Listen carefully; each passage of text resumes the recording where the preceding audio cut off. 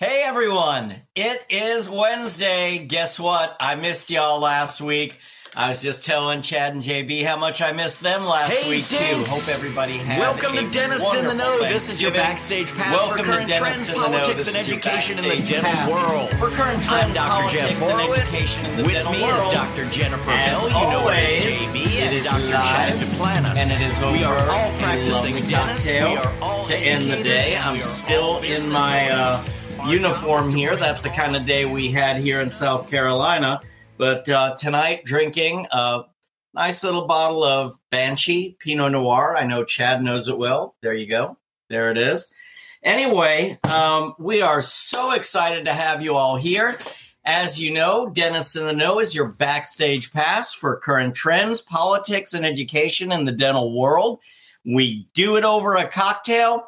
And all three of us, Dr. Jennifer Bell, who's coming up now, Dr. Chad Duplantis, and myself, we are all business owners. We are all dentists, and we are all educators. And our job is to bring all of you in the know. So I'm going to direct this at Jennifer first and say, how was your Thanksgiving? And how have you been? Thanksgiving was good. A little hectic. We had my in-laws in, so we went to my parents' house the weekend before and spent Thanksgiving with my dad's side of the family, and then hosted my in-laws, which is my mother-in-law, sister-in-law, and her family here at the house. I feel like partly I love to cook, so I can't complain too much, but I cooked all weekend. When I'm home with my kids, those little devils eat nonstop. So I felt like I was cooking and cleaning, and then decorating for Christmas all at the same time. So actually going back to work on Monday was a lovely reprieve from the motherly duties of being at home. But it was really good to spend time with family. It makes me more excited about Christmas coming up and just having more time to spend with people that I should be spending more time with throughout the year. So it's good for that. How about you guys? And I didn't have to travel, so I really can't complain too much. That's always a plus. How about you, Chad? You know, Thanksgiving was kind of nice. We did something different this year. We went to my dad's. We had dinner at their clubhouse. It was hour and a half. Yeah. Ate, no dishes, left. They got a new puppy. We went back and played with the puppy, and then we called it a day. And it was pretty freaking fantastic. So I cannot complain. It was very quiet and chill. Had the kids home, and Ellen's brother came in, and it was very nice and quiet. That's the key to it all, is just having everybody together. Yeah, exactly. It was another special time for us as well. Had Luke in from Chicago with his girlfriend, and Joel was here with his girlfriend, and then just had all of our South Carolina people together and ate at my parents' house. I cooked the turkey, brought it over there, and so we didn't really have any dishes either. And it's my favorite holiday by far. I mean, it's, there's none of this. What do I get this one? What do I get that one? No one's expecting anything. It's just kind of, we all hang out and have fun together. Yeah. Yeah. And hopefully nobody talks politics. Yeah, exactly. Right. It doesn't go Someone good. always tries. Always tries. Which is funny because we came right off the election. I mean, that is the one bad thing about the election in November. Right. And then we're off to the races with Thanksgiving. I mean, it's almost a perfect storm of trouble. Exactly. So my cousin sends out on her, I can't remember, I think it was on her Facebook page, and she's like, quick, everyone, the 4 words that will ruin any Thanksgiving dinner. So everybody was putting 4 words down, and I'm like, who'd you vote for? Yeah, exactly. Yeah. I'm like, that'll get it. Every single time. Every time. With that said, we do have an incredible guest waiting down in the wings. Chad, would you do the honors of introducing Dr. Rouse? It would be a great honor to introduce Dr. Rouse. So for those of you that don't know, Dr. Jeffrey Rouse maintains a private practice in San Antonio, Texas. He practiced with doctors Greg Kinzer and Frank Spear in Seattle, Washington. If you don't know who they are, look up Spear Institute and you'll realize real quickly who they are. In 2017, he became a member of the resident faculty at Spear Education in Scottsdale, Arizona, which is an amazing institution. He was also an adjunct professor in the Department of Prosthodontics at the University of Texas Health Science Center at San Antonio from 2004 to 2019, which is my alma mater, although I wasn't a prosthodontist. After graduating dental school, he did a 2-year residency at University of Connecticut, practiced dentistry for 12 years before returning for his prosthodontics degree from the University of Texas Health Science Center in San Antonio. He is a member of the American Academy of Restorative Dentistry, the American College of Prosthodontists, and the past president of the Southwest Academy of Restorative Dentistry. He is well-written. He lectures all over the place. He has a textbook that he co-published with Dr. Bill Robbins called Global Diagnosis, A New Vision of Dental Diagnosis and Treatment Planning. And he is just an overall amazing dentist that I'm honored to have on the show. I know we all are.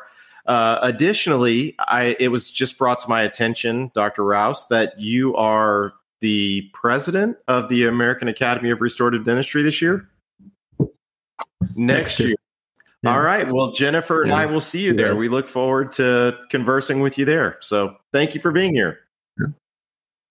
No, it's my pleasure. And so y'all need to upgrade your drink. So I'm drinking Clase Azul Gold. Oh, very nice. How are you drinking it? Show us your glass. Huh? Oh, yeah. Does it have a little bell that you can ring on top of it, like the other bottle? Yeah. Yes, it does. Way to shame us on our own show. Yeah. Yeah. I quit. Okay, so I'll tell you what I'm drinking tonight. I'm drinking a little vodka soda, but it's actually a vodka that Dr. John Kanka turned me on to called Wheatley. And the only reason that I'm drinking Wheatley, or he turned me on to it, is because he was pissed off that they didn't have the drink that he wanted at the bar, but they had this Wheatley vodka, and he just kept turning to me going, "This is good. This is really good, Chad. You got to try this." So I went to the store, and they didn't have the vodka that I want, so I was like, I'll get John Kanka's vodka. But it's no Casa Azul. So, yeah, we only, you got, yeah. So that, I can't, you've been away from San Antonio too long. That should be Tito's right. in there. You know, when Tito's took their distillery out of Texas, I got a little mad at them. Yeah, so I'm a Deep Eddy guy. Yeah, okay. Yeah, I'm a Deep Eddy guy. So you know that Tito's last name is Beveridge? I went to UT. Crazy? What? And Tito and I were members of the End Zone Club for the UT football games. And I used to always see him, and his name was Tito Beveridge. I was like, "There's no freaking way!" I was like, "That's so cool." Yeah. It was in the stars. My next door neighbor went to school with him. Do what, Jeff? I said it. I guess it was just in the stars. I mean, this was like reanointed. Is what it sounds like. Yeah, he's got kind of a Michael Dell type of story as to how he got into vodka too. Really, really cool story, but we'll save that for another time. So, by the way, Jennifer, you brought me. You were talking about the North Carolina AGD. That was at the Umstead. Yeah, which is I've been there 3 times. That's correct. That is my favorite hotel in the world now. I it's love amazing. That place. So that. Are you also still a vegetarian? No. Oh. So I'll give you an interesting story about that. I don't know what birthday it was, but I have a really good wine collection that when I was a vegetarian, I didn't drink any of it. So like 5 years or more. And I had a big birthday and I pulled out a really good bottle of wine, but I had it with something, fish or something. I don't know. And it was a red wine and it was horrible. I mean, it was good, but it wasn't good. It wasn't great. And this is a great bottle of wine. And I realized it's because I was eating with the wrong food. And so I gave up being a vegetarian because I wanted to. Good for you. Good Jeff, for you. We love you more already. He's in the club. That. I have to say, because I didn't know that at the time. And we were hosting him for our meeting, and we were taking everybody to the Angus Barn, which is a local, famous kind of place for steaks. I've taken you there too, Horowitz. And then I found out he was a vegetarian en route to the restaurant. And as a host, I felt pretty terrible that it was not going to be quite the same experience as, I should have picked something different. Anyway, I'm back on. Okay, well, now I know. Yeah. And agree with you about the Umstead. You should try getting sick there one time and just spending a few days in the bed. One of the years I was speaking at the North Carolina AGD, I came down with the flu as I was driving to the meeting, and literally just got so bad that I spent the entire weekend locked in that room at the Umstead. And that is the best place I've ever been sick. Yeah. I've never stayed there. Great. I've only done there. I've done 3 meetings there, and 2 weeks ago, I was with someone, and I said, actually, no, it was at Spear, and we were talking about experiences and the fact that in order to do larger cases, the experience has to be unique. It can't be an ordinary experience, because the people you're going to be doing this care for have been to dentists for 20, 30, 40 years. Your experience has to be unique. And my example of unique was the Umstead. It was like, this hotel, you walk in the door and they somehow they know your name.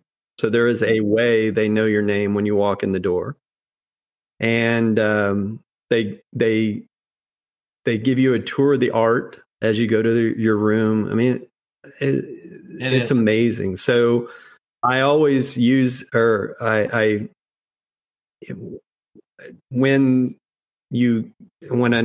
a unique experience in a hotel comes to mind, the Umstead is the one I always use, because it's phenomenal. So that's a really great way to start this off, because I think everything in dentistry, if you want to be the best that you can be, you have to provide the experience. And I think there's always something that you should be able to relate it to. And I'm always kind of a Ritz-Carlton type of experience guy, but I've only experienced the bar at the Umstead, which I'm not going to say was a bad experience by any way. It was a good stretch. But they did not know my name. By the end of the night, they did on both occasions. Yeah. But they did not know my name. Well, at least security did anyway. Yeah. Yes. I got paged over the Umstead loudspeaker and asked to leave. With the owner of a white minivan. Exactly. It's Chrysler, Jeff. Chrysler minivan. We just want to make that clear. So, Jeff, tell us about your journey in dentistry, because as I was reading your bio, and I read it a couple times, it seems just a little bit different than the usual. So tell us about, how you got started and where you ended up now. All right. So I'll tell you I'll give you a couple of different versions of that, which is, the first part is no one realizes I do anything but airway. And they actually think airway means making sleep appliances. So that a ton of people nowadays are amazed that I actually do dentistry so I made 0, by the way, last year I made 0 sleep appliances, traditional sleep appliances. Because I was able to figure out ways to make people healthy without going to that. So they're surprised by that. The other is that I sort of lucked into everything that I've done. I went to Texas A&M in order to go to medical school, because that's what my mom said I was supposed to do, and decided along the way that wasn't for me. And I was walking across campus after figuring that out after my 3rd year, and I thought, well, what am I going to do now? Because I heard it. I let it go the first time. when you're like, oh, I was at UT. I let it slide. I wasn't going to go there. I'm teasing you, Jeff. It'll be fun. It'll be fun catching up on the Rockies. Yeah. It's a couple more years.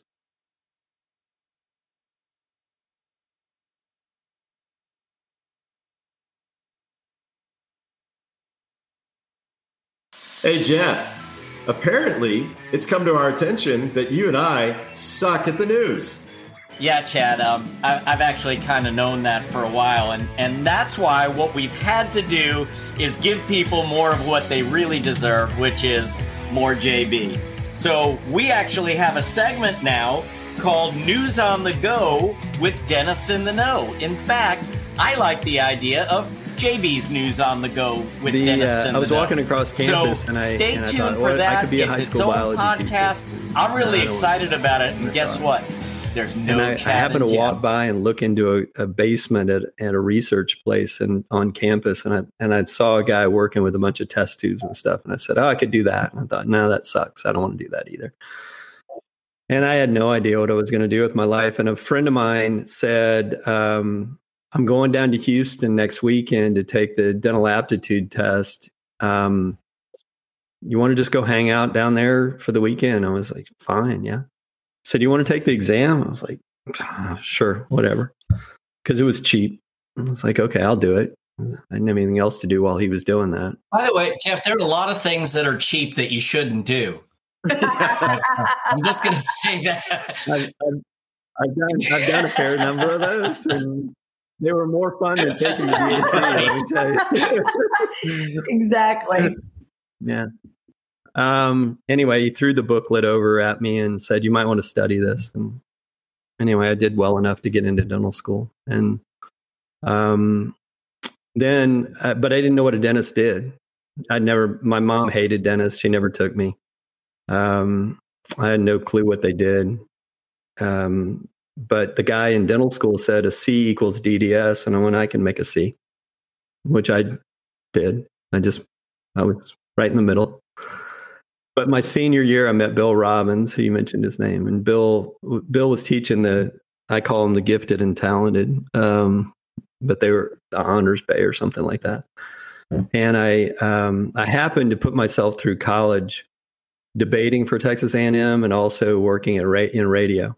And so I was used to doing research and speaking. And so Bill had a group that did research and gave presentations, and I asked if I could join. And so because of that, it stimulated me to become better and go to a grad program. And then when I came back to San Antonio, set up my practice, eventually evolved that practice into one that was doing high-level pros, and invited Bill to actually join me in practice. And he did that in 96. So after 4 years of practice together, we needed to find some place to work together and teach and stuff, and we never could find a location. So we both kind of went near our houses, set up our own offices. But the same year, I decided I got divorced, and I was like, what am I going to do now? And I thought, I heard about a guy that was interviewing for a job in Auckland, New Zealand as the director of pros. And I thought, that sounds like a good idea. So I'll retire to Auckland, New Zealand. I just have to get the pros certificate now. And on top of that, I was already teaching a bunch with Bill. And it's like, if you call yourself a prosthodontist, you don't have to prove you know anything. People already give you the credit, they just go, okay, you're a prosthodontist. So I went up and convinced the director in San Antonio to let me go back to school. And I did it part-time. So at 7 a.m, I did all the lit stuff at the school and all the meetings. And then I practiced on patients until noon. And then I drove across town and practiced on my patients. And then I saw my kids. And then when they were ready for bed, I got out and went back over to the school and worked till the middle of the night. And I did that for 4 years straight. And 2004 became a prosthodontist. So from 2004 until 2017, I practiced in San Antonio. 2017, I was sitting in the back seat of 16, sitting in the back seat of Greg Kinzer's car out in Scottsdale. And he said, man, I'm so busy at my office in Seattle. I really need somebody. And I texted him the next day and said, I'll do that. So I split time between San Antonio and Seattle. So I got to practice with Frank Spear and Greg Kinzer and Bill Robbins. And tell us about the journey with Spear. How did that come about, and how did your role start at Spear, and where is it now? So the journey at Spear was that I was teaching this airway information, and so I guess you have to back up. Spear has more influence in dentistry than anyone really realizes. There's no group even close. They actually were trying to do comparables as far as impact and, whatever level, impact, monetary, whatever it happens to be. And they joined every dental education facility in the world together, and they don't come close to what Spear does. So you may not recognize the impact, but it's so huge in dentistry. And I didn't even know that. I mean, I heard that the other day and I was like, whoa. So Spear has this huge impact in dentistry. And I was teaching the airway stuff, and Bill and I had written the textbook based on a lot of the things that Frank Spear had done, kind of our take on what he did.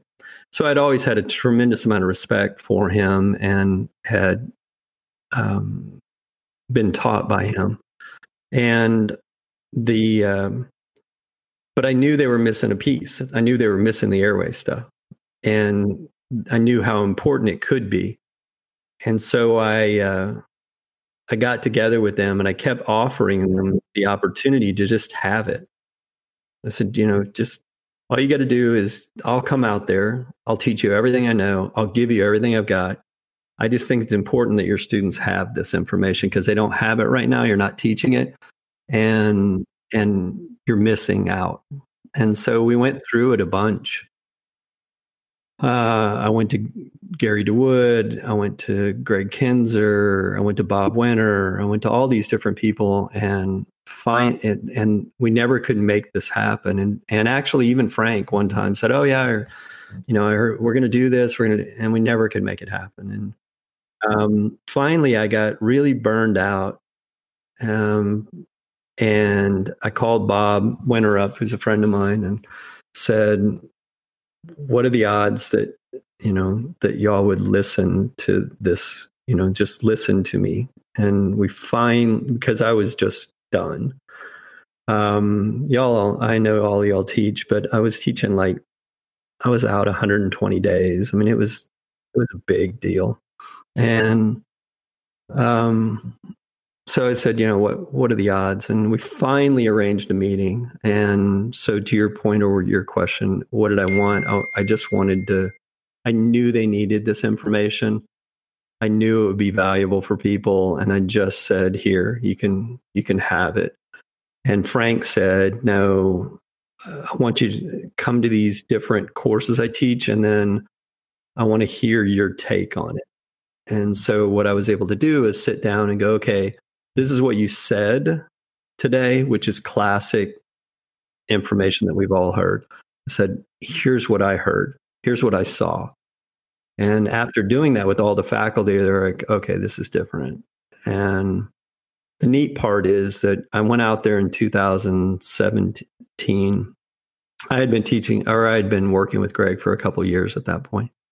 Because the work with Greg wasn't related to going to Spear. It was cool. I mean, to be able to work with somebody he's phenomenal. And just to be able to share an office with him was extremely good. Made me so much better. But yeah, and a year after we stopped working together, I started teaching at Spear.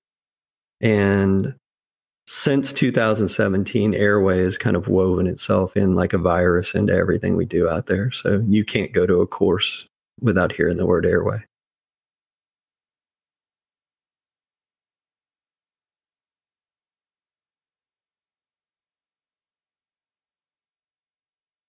Hey, Dinks podcast listeners. After the show, be sure and rate and review your favorite Dink. Something else that rate and review too, Dinks Jeff, as one of your favorite podcasts. I heard that. A lot of us who we'd love to hear what you have to say. Thanks for listening in. See you next time. And function, and really bringing all those disciplines together. The joint, the airway, and then of course all of the occlusal and neuromuscular principles that we were getting taught by the Spears and the Coises and the great lecturers out there, the great prosthodontists out there. And so one of the things that I noticed though is, so Gary DeWood and Jim McKee, who I both studied with at Piper, who were obviously very astute in studies of the temporomandibular joint, we started talking about airway at Piper, and that became a big thing. And then I know that Jim and Gary were doing a lot over at Spears. So how are you guys incorporating all of those elements of functional dentistry together? Because I know when they're taught separately, they can seem like very different disciplines.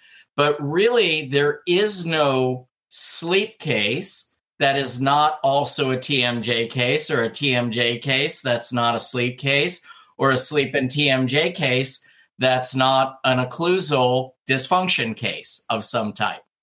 So how are you guys, this is a big question, I know, but how are you guys bringing all of that together? Because I really think that's a hallmark for what we need to be doing in dentistry now, which is bringing all of these disciplines and not keeping them out here on the wings, but saying they all need to be a part of global diagnosis, as you talk about in your book. So, it's another one of those, I was lucky to get to know people and get to know the right people. So Jim McKee is one of my best he's friends. A great guy. I don't think there's anyone on this earth who does not love Jim McKee.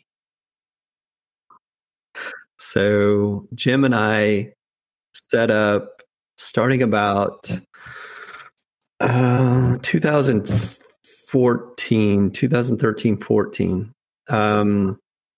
We set a weekend aside where we invited people in, and it was exactly your question. Like, how do you reconcile these two different viewpoints of the world? And we spent the entire weekend drinking and yelling at each other. And so, because both of us are very strong in our beliefs as to what is the most important part of that. And while we both, my knowledge of the joint is so much, I understand the joint better than I would have if I had not met him. And I had Mark Piper in the office a couple of times. And by the way, if you ever invite speakers in, I think the way that we did it with Mark is the best ever, which is I said, I don't want you to lecture. I'm going to ask you questions for 2 days straight. And I just want you to, if you want to break your lecture out and show me bits and pieces from your lecture, that's fine.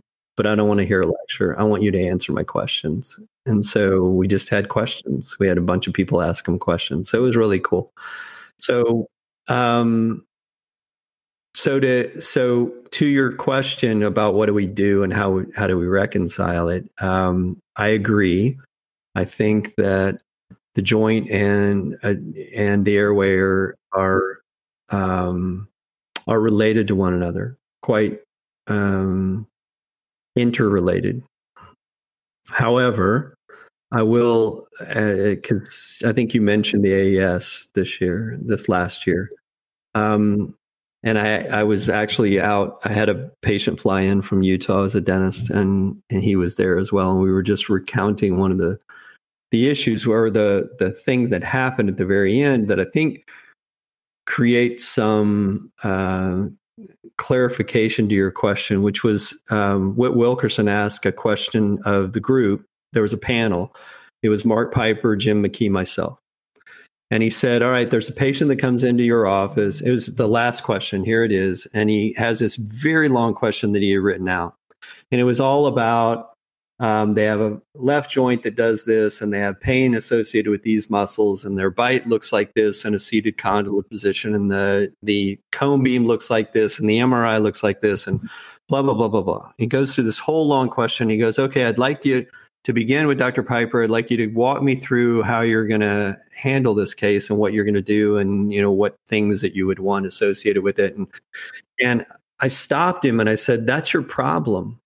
This entire group, the problem is exactly what you just did.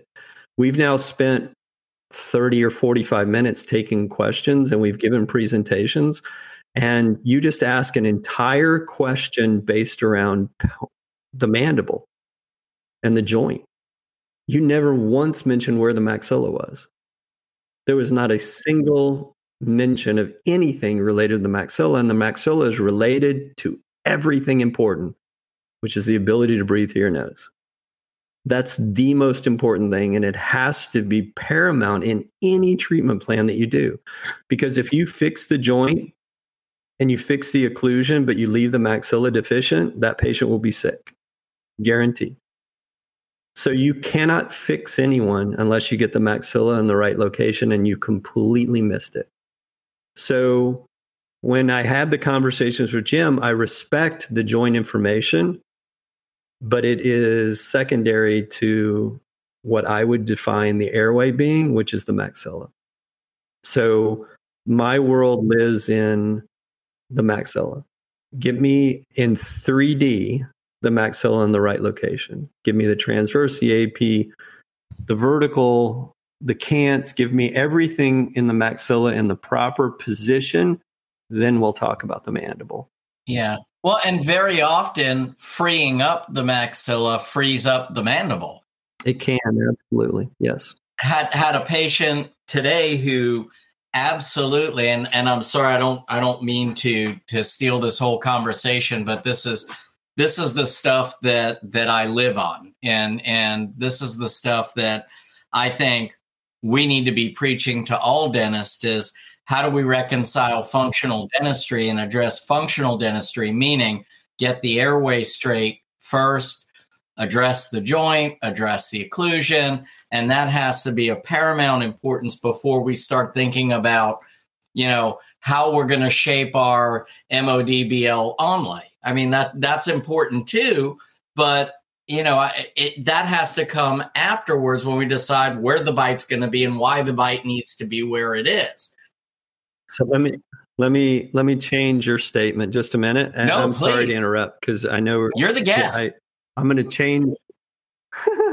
I'm going to change the onlay and make it the most important one, which is we need to get all that taken care of before we put the implant in number 9. Because if you put an implant in on the anterior maxilla, you've screwed that patient's ability to be fixed at any point down the road.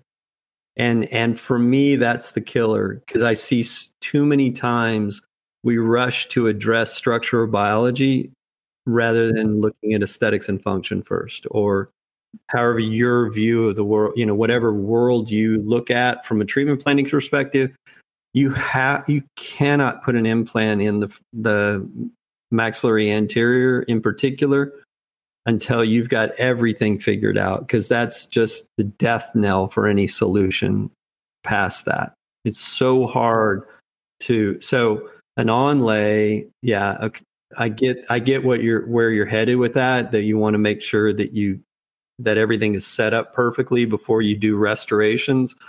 The biggest error that we make in dentistry is we put implants in the anterior maxilla without getting people healthy first. Hey, Dinks, if you like what you're hearing, you know what would be really cool? It'd be really cool if you joined our Facebook group, Dentist in the Know, or if you subscribe to our YouTube channel, Dentist in the Know. We'd love to have you join both groups and listen to us as much as your heart desires.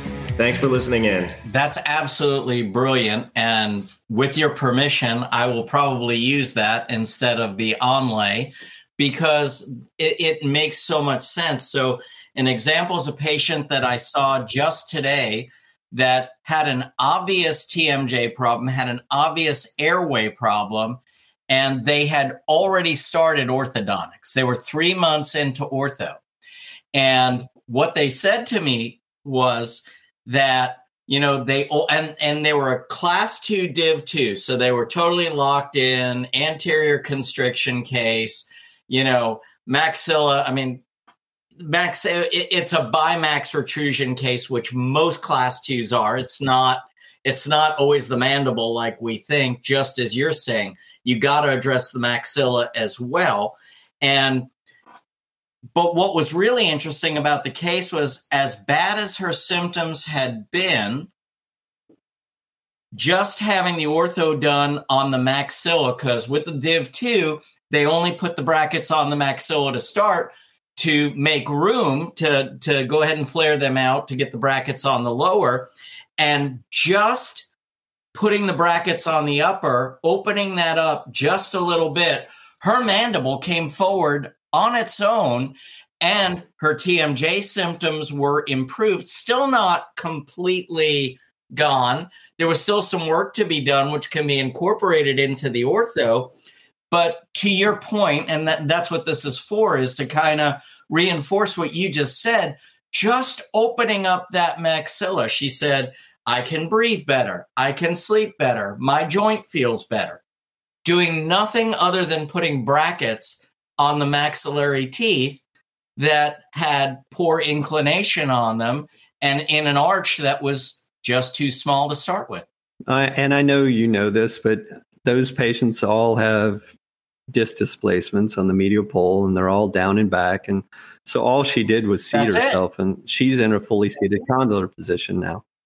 So her occlusion was pushing her off the disc, and so she's just moved into the idealized position now. So, yeah, but it's a great point. I really wanted to reinforce what you said about the maxilla and how that truly is. We can move the mandible wherever we want and make a mismatch, or we can correct the maxilla and improve the airway at the same time because of nasal breathing. And they also have better smile. Yeah, right. Better bite. I mean, all the other benefits. Better. Jeff, can we talk a little bit about pediatric airway as well? Because I think that's a bit of maybe a soft spot for you. Because of my son. Yeah, you know, I don't treat kids anymore. I was a family dentist when I was a general dentist. And as a family dentist, I saw in fact, we started seeing kids at 6 months, was our first visit, because we would educate the parents about what's coming and teething and cleaning. And so 6 months was when we would see them. So I started seeing kids when I was a general dentist at 6 months, and we worked from there. Because I hated that, I think I went into pros. Actually, I remember there was a kid that we used to sedate kids, and he took a drink of the stuff we were going to sedate him with, and he spit it all over my assistant and yelled, "I hate you, Carol."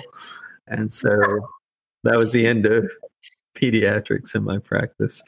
But I did ortho. I mean, I had experience with that. So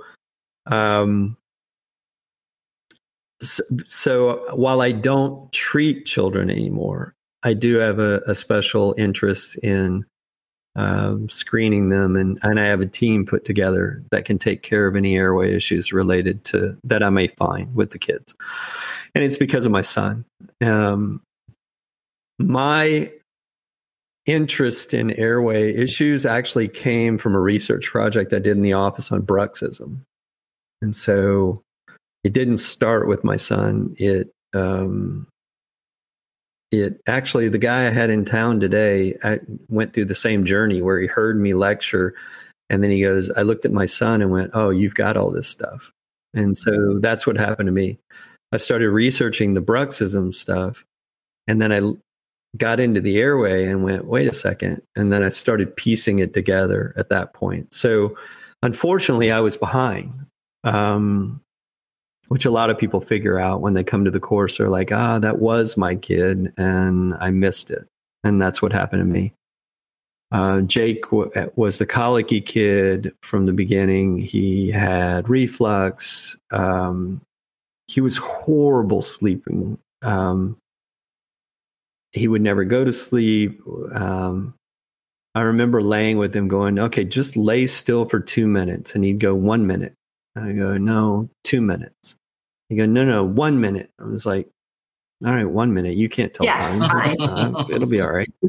I was like, that's the stupidest thing. It's like 2 minutes, like, no, 1 minute. And like, 2 minutes. No, I'm the dad. It's 2 minutes. It's like, Jesus Christ, he didn't tell time. He didn't just know a really how long quick it's going to be. I mean, what am I just arguing a really quick for? digression. Is he still challenging you to this day? Yeah. Oh my God, yes. Yeah, he's 18. He just started his freshman at A&M. Yeah, no, he's a pain in the ass even today. Everything about him. In fact, that's a good idea. I think I'm going to get a T-shirt made for Christmas for him that says that's exactly what you should do.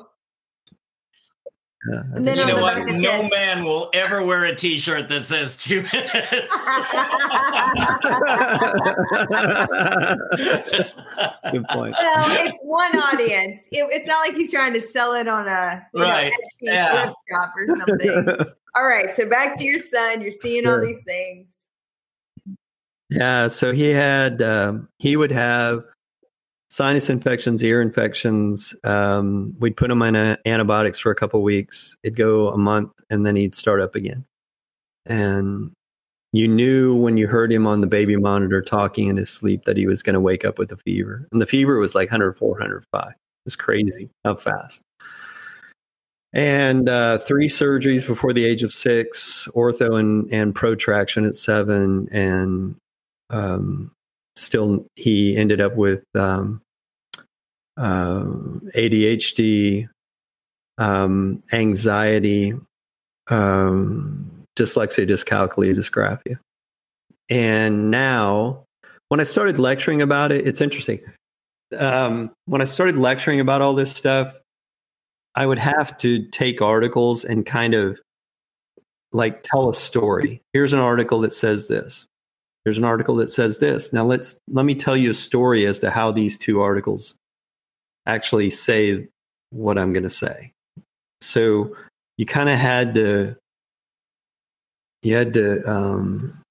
massage things into what you knew was true, but you couldn't prove by the literature. Today, you don't have to do that anymore. Today, the literature is replete with articles saying attention deficit and airway are absolutely related to one another. And that if they have an airway issue, or if they have attention deficit, you need to be evaluated for airway issues. And if you want to avoid that, you need to get to their airway issues as soon as possible. So there is no doubt on these things today, like there was when Jake was growing up. Do you see the uptick on pediatrics really accepting and embracing that? Pediatrician? Mm-hmm. Pediatrician? Yeah. No, that'll never happen. I was, when you and I were talking, I was the guy trying to get, because I had an ENT in my office, right? So I was trying to build those bridges. Those bridges are never going to be built. Never. Don't even try. Don't even try. Just move on with life and do dentistry. Just do dentistry. Shame. Because dentistry can have so much impact. We don't need the physicians. And don't fight it. If you happen to have a great relationship, that's awesome. I love it. If that person exists in your community, that's fantastic. I'll tell you how to maybe find them if you want to find them, if you need to find them. If you have obviously you need an ENT that's going to take out tonsils and adenoids. I'll tell you how to find that person, but don't waste your time trying to grow a big practice based around that. Just go do dentistry. Do whatever you can do. No. So I know, Jeff, you do a bunch with medicine and with medical insurance and all that stuff. That's cool, having those kind of practices. Jameson Spencer is actually next year starting to teach the course with me out in Scottsdale. So we're actually dividing the course up, because I always would teach up until, like, I wouldn't teach how to make the sleep appliance when you got to that end point. And now Jamison's going to come on and teach it. Jamison's world is set up to act like a physician. He has people that know how to do medical billing, and I mean, But that, to your point, that's not an easy practice model, Jeff. I mean, to your point, it is very difficult. And people who think that they can just go and make connections and do that, it's really a big stretch. I mean, we aren't even teaching it. Jamison is going to say, "You can't compete with me." Now, I hate to take the words out of his mouth, but I'm going to. So I think what he'll say is, "You can't compete. You can't compete with me. So don't. Just be a dentist." And if it gets to the point where a sleep appliance is an appropriate thing to make, charge them for it. Mm-hmm. Don't try to play the medical game. It's too hard. And that's the same with, don't play the medical game with all this other stuff either. It's too hard. Just do it. Just be a dentist. And the neat part is that the literature is now starting to be supportive of the huge impact that we can actually have on our patients. That literature, by the way, is like the early ADHD stuff, right? Where you have to tell a story. And the reason you have to tell a story is because we will never in dentistry invest enough to do these huge studies that's required to up our level of quality of our literature. We're going to have to do meta-analysis where we take 10 studies of 30 people to get one that equals something, a 300 person study, right? So your dentistry is just not going to come up with a 300 patients or 3,000 patient type of study. Ain't going to happen. So we're still having to piece that kind of stuff together. But you know what? At the end of the day, if you move people, if you expand an arch and you create this idealized maxilla, what's the worst thing that happens? They have a great smile with good bite. Mm-hmm. That's the worst thing that happens. I mean, what's the downside of that? It's like, that's cool. And if they happen to breathe better, then we all rejoice. And going back to your original statement, which I loved, that you made 0 appliances. Appliances are what you do when somebody is not going to go for the true fix. Appliances should be the secondary answer, because in dentistry, without medical insurance, we have ways to actually improve apnea to a point where it may not be an issue that requires a CPAP or an oral appliance anymore.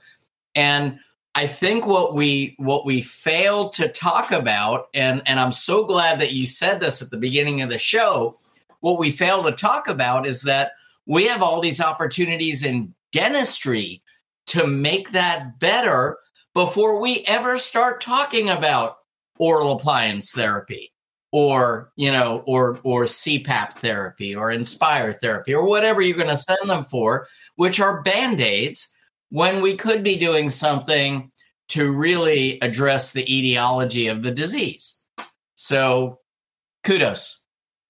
It's interesting you mentioned Inspire. Actually, the people it doesn't work on have maxillary deficiency. I have a gastroenterologist we're treating that is still in an oral appliance after Inspire therapy. So, yep. Yeah. So the patients that it will not work on have premolar and molar constrictions in the maxilla. So it just All right, break out that second bottle of tequila. I'm getting another bottle of wine. We're doing this for another hour.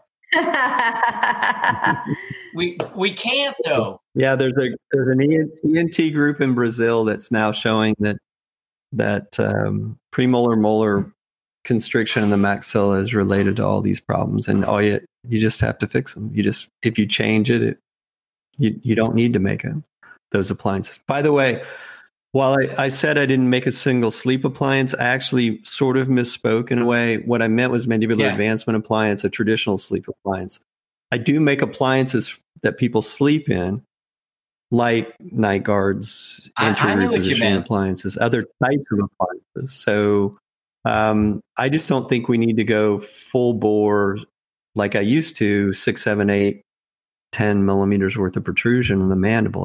I honest to God, don't think anyone needs that anymore. It's pretty rare. It's pretty darn rare. In fact, there was a study recently, 2019 or 20, that showed that 80% of the patients resolve at 3 millimeters or less protrusion on a traditional sleep appliance.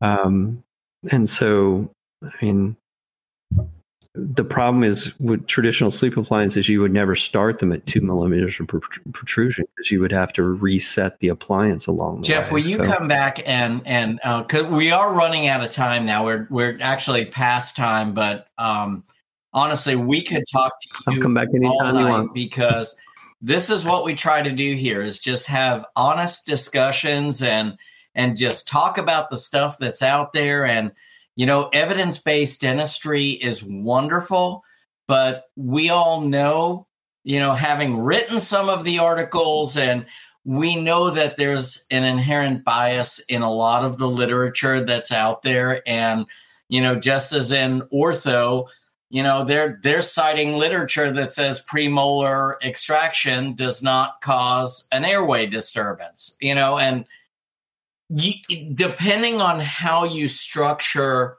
the data, you can make it support what you want to support. And we all have seen in clinical practice, what happens when you put 14 millimeters of space in an arch that only has 5 millimeters of crowding, and the rest is absorbed in retraction and making the arch smaller. So with all that said, would you be willing to come on another time? Because I'd love to carry the conversation on. But I always I love being the most frequent guest on any podcast. Wait, so we need to make like SNL the 5-timer robe. Will you be Alec Baldwin? He needs to be our 5-timer guy. I've even got a better question. I want to Martin, right? Wait, the guy with the cowbell. Come on, guys, help me out. Will Ferrell? No. Ferrell? I need more cowbell. Oh, Chris. He was on the time too. Yeah. Okay, so here's the real question: 2-timer, 3-timer, 4-timer. I think that's a thing now.